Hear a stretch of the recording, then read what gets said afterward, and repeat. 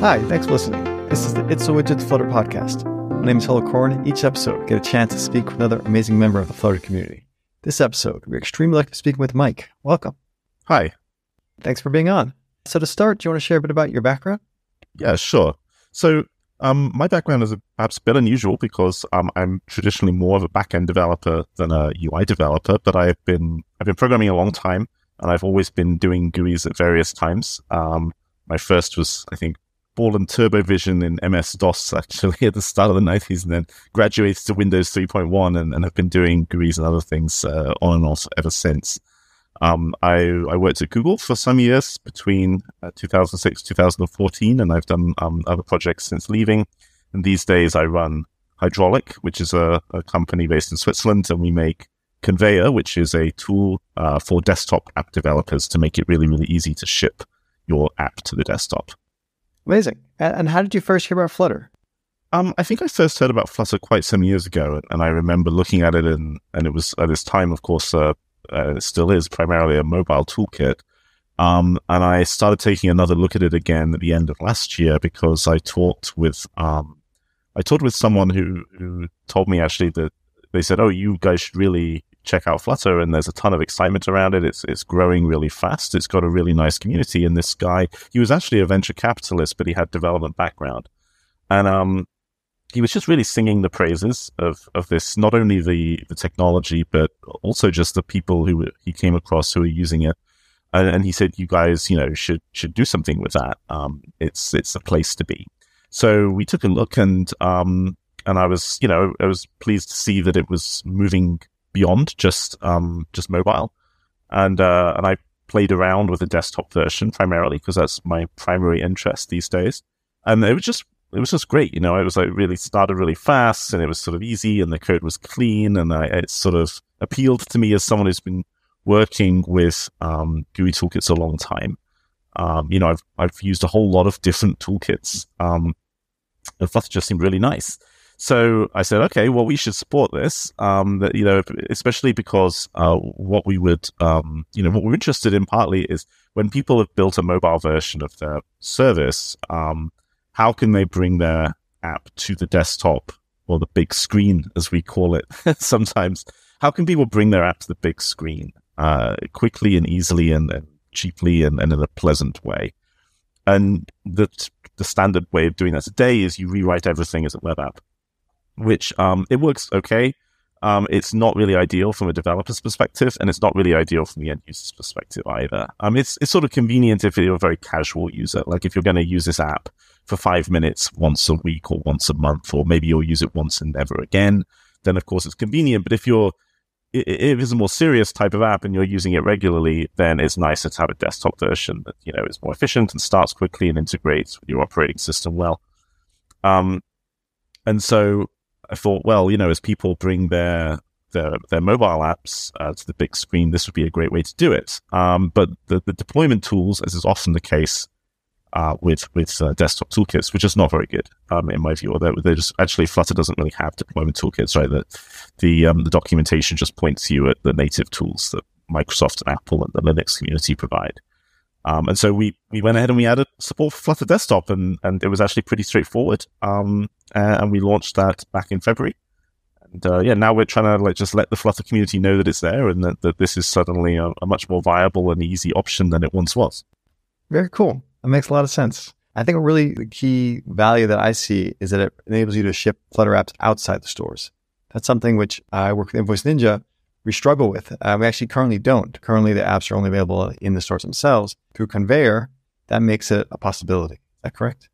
Yeah, absolutely. I mean, we may well be adding support for the stores in future, and we started outside because on the desktop, people very often want to ship outside the stores because, that way you don't have to deal with their rules and revenue shares and so on. So Conveyor handles everything that you need if you're outside of the stores. It integrates online update for you. It builds all the packages, and it can do that from your desktop. And in some cases, you don't need to. With Flutter Desktop at the moment, you need to compile on each platform, but the actual packaging process itself can just run on one machine, which is pretty convenient. It'll, do icon conversion. It even generates a download page for you that detects the user's CPU and operating system, and it does signing and notarization. It does the whole enchilada basically. So, it makes it very easy to release, and because it does support going outside the store, there's also no approval processes or anything like that. You just need a web server.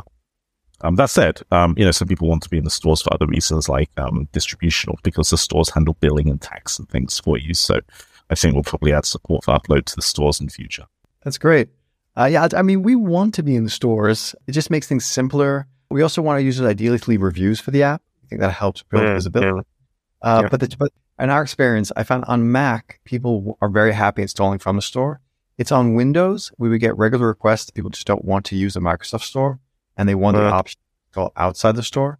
With Android, there's a demand to go outside the store, and people like to use F-Droid, which is alternative place. On Linux, we use Snap, which Flutter makes very simple. But lately, we've got a lot of requests to support Flatpak. Yes. Yeah, the desktop space is pretty fragmented. We're looking at adding support for Flatpak. One issue is that, there's yet again, the same fragmentation in the Linux space. There always has been, right? Ubuntu don't want to support Flatpak. They want everyone to use their Snap store.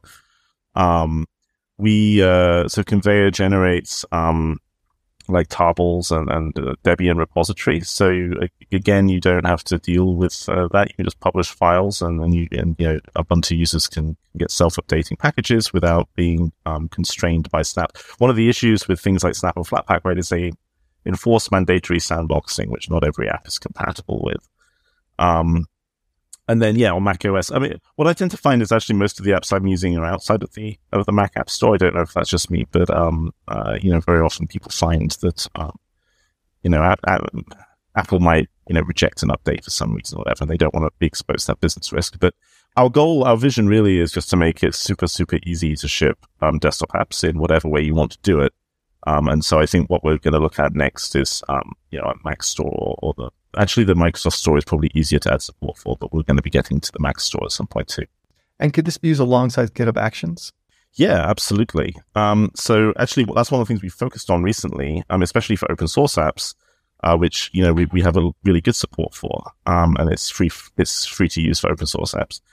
You can combine GitHub releases and actions and pages together to get like continuous deployment for a desktop application. So you can set that up very easily and quickly. We have a tutorial on how to do it, and also a sample repository for how to do that with Flutter.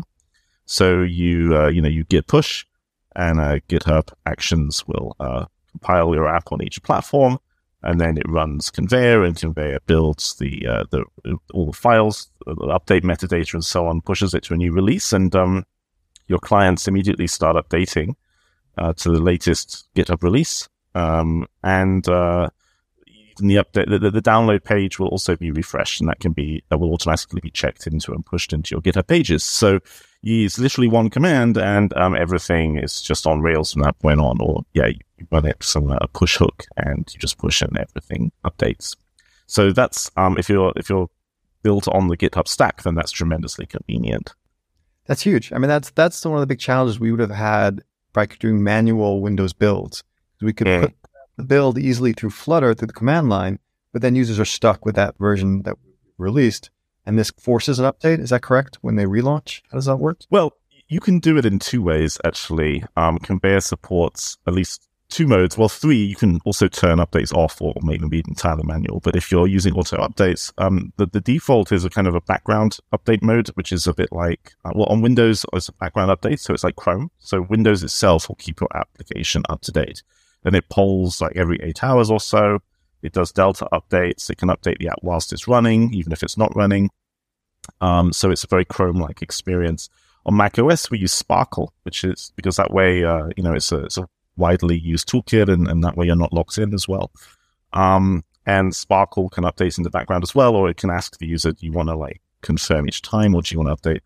And then we also support something that it's not a great name, but we're not quite sure what to call it. So we call it aggressive updates, which is almost web-like update mode, where every time the application starts, it checks with your repository, which is just static files on a web server somewhere. It checks to see if there's a new version. If there is, it immediately downloads and applies it, and then it starts the app. So in this way, you know that the user is always up to date as long as they restart the app from time to time, and it's pretty fast as well. So that gives you this kind of assurance that if you push out a new version, then your users will get updated really fast. That's great. And how is the UI handled? Does it require custom Flutter code, or does the package handle showing to the user that the download's happening? Yeah. So that's all handled for you automatically. It depends on the OS. So on Windows, we have a bit of custom UI that displays a progress bar and your app logo while the app is installing or whilst it's updating. And on Windows, actually, what happens is we generate a small, it's about 500 kilobytes. It's really small, little installer app, and then that actually drives the download. And the reason we do that is because we're actually delegating the download and install process to Windows, and the latest versions of Windows. Well, I say latest, Windows 10 onwards. So everyone has it these days, basically. Will actually only download the bits of the files that you need. So if you have a Flutter app installed already, then you won't. Then that download, the second app you install, will not actually download the Flutter runtimes and so on again. It will actually reuse that data that you've already got on your disk. It just copies it into the new install directory.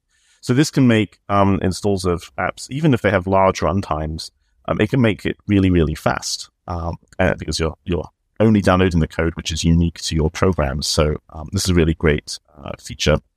And on Mac OS, we use Sparkle, so it's native Mac UI to render the progress bar and just a few buttons and things. So it's native UI on each platform, and that means you don't have to actually adjust your application at all.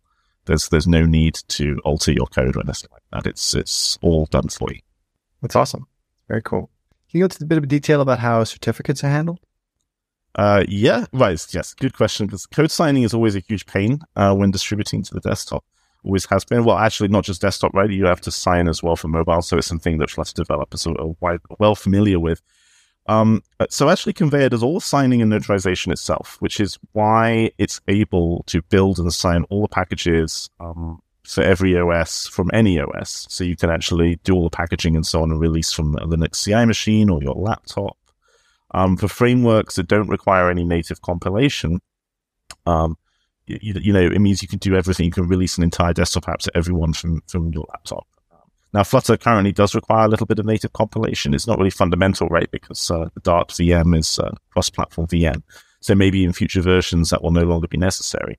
But it's pretty nice to be able to do that. And it can do this because it implements all the signing code itself. So you just provide it with your certificates that you've acquired from Apple or Windows CA.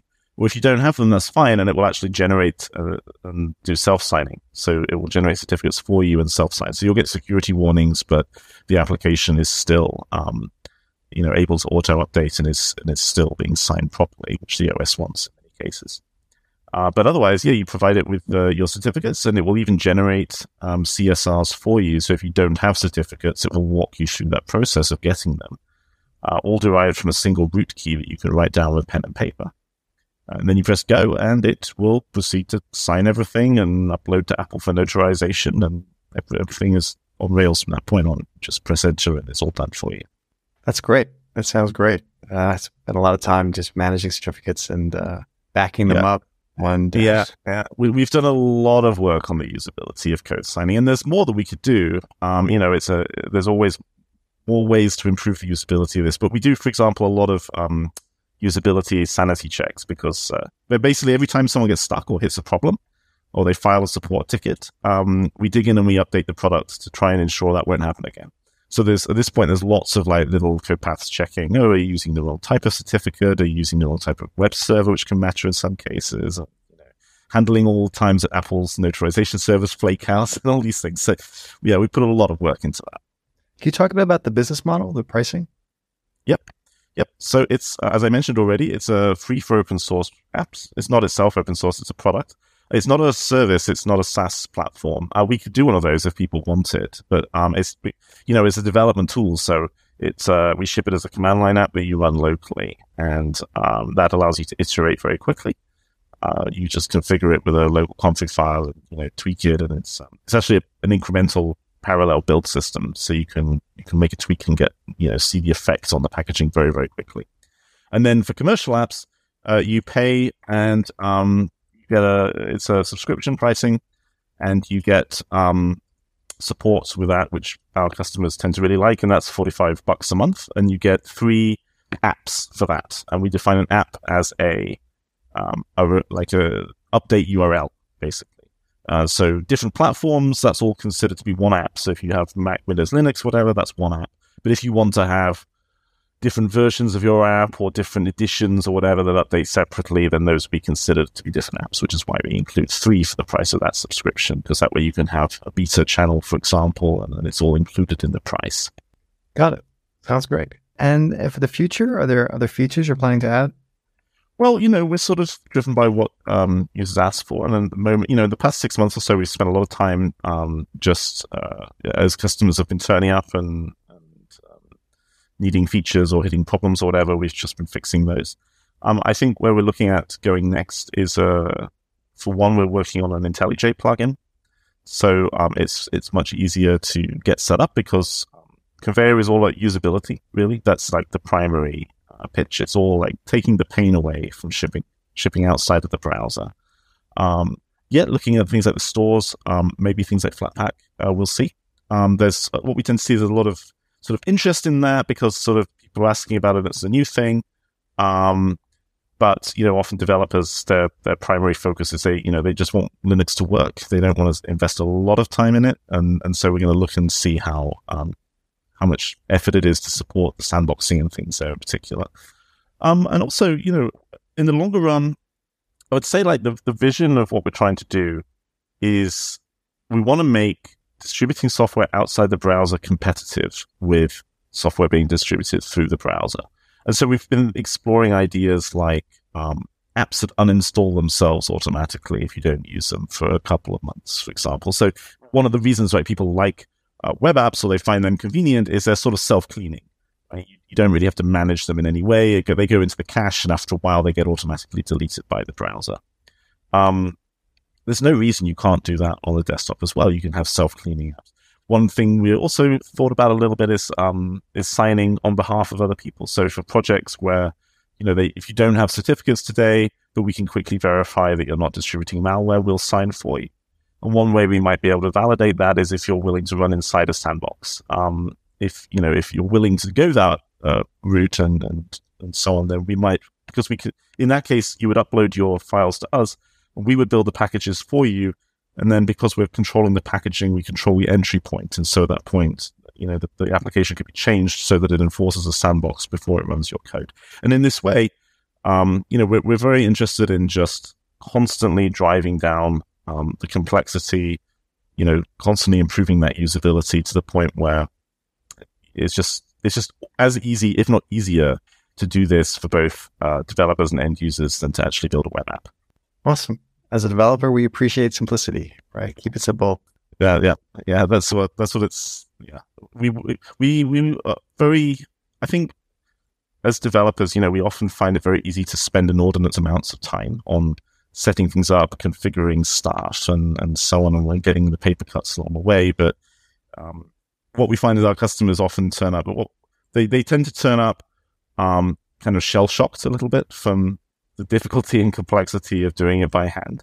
And they just say, okay, I thought it'd be easy. I thought I, could just do it myself. And now I just want someone to take away the complexity, take away that pain. Is there anything else you'd like to add or promote? Well, I mean, let me think. One thing I would say, where this can really make a lot of sense, actually, is for apps that you're distributing inside organizations. We don't tend to think about desktop apps much in this context anymore. But for example, if you want to make a UI for some internal database or dashboard or something, well, again, historically, it would be too much effort, right, to do this as a desktop application. But now the distribution side is getting so easy. You don't, and in particular for distributing inside companies, you don't even necessarily need to get it signed because self-signing is good enough. In that case, you can have employees install their own root authority, even if you want to do that. You can just start, banging out apps that just update immediately when they get started, and you get that. You can benefit from that great Flutter development experience with the nice language and hot reload and the nice toolkit and so on. even for cases where you previously would have just knocked together something with HTML. And the end result is going to work better for your end users too than something like Flutter Web, where it's often it's quite sort of slow to load and a bit clunky and so on. And so I think this is one of those cases where I'm really trying to get the message through to developers here that you can start to think about using this nice tech in places you previously would have written it off as being too much effort. And it's, it's for reasons like that. I think frameworks like Flutter Desktop have a really bright future. I'm looking forward to it. Nice. I agree entirely. I think Flutter Desktop is great. We're really happy with it. The development experience is like nothing else. I mean, it's nothing even close on the market, in my opinion. And it sounds like a great product. I wish you best of luck. I hope a lot of developers hear the podcast and are willing to try it out. We're going to try it out. It's a great fit for us. Mike, thank you so much for being on the podcast. Thank you very much, Hill. It's been great. Thanks for listening. Until next time.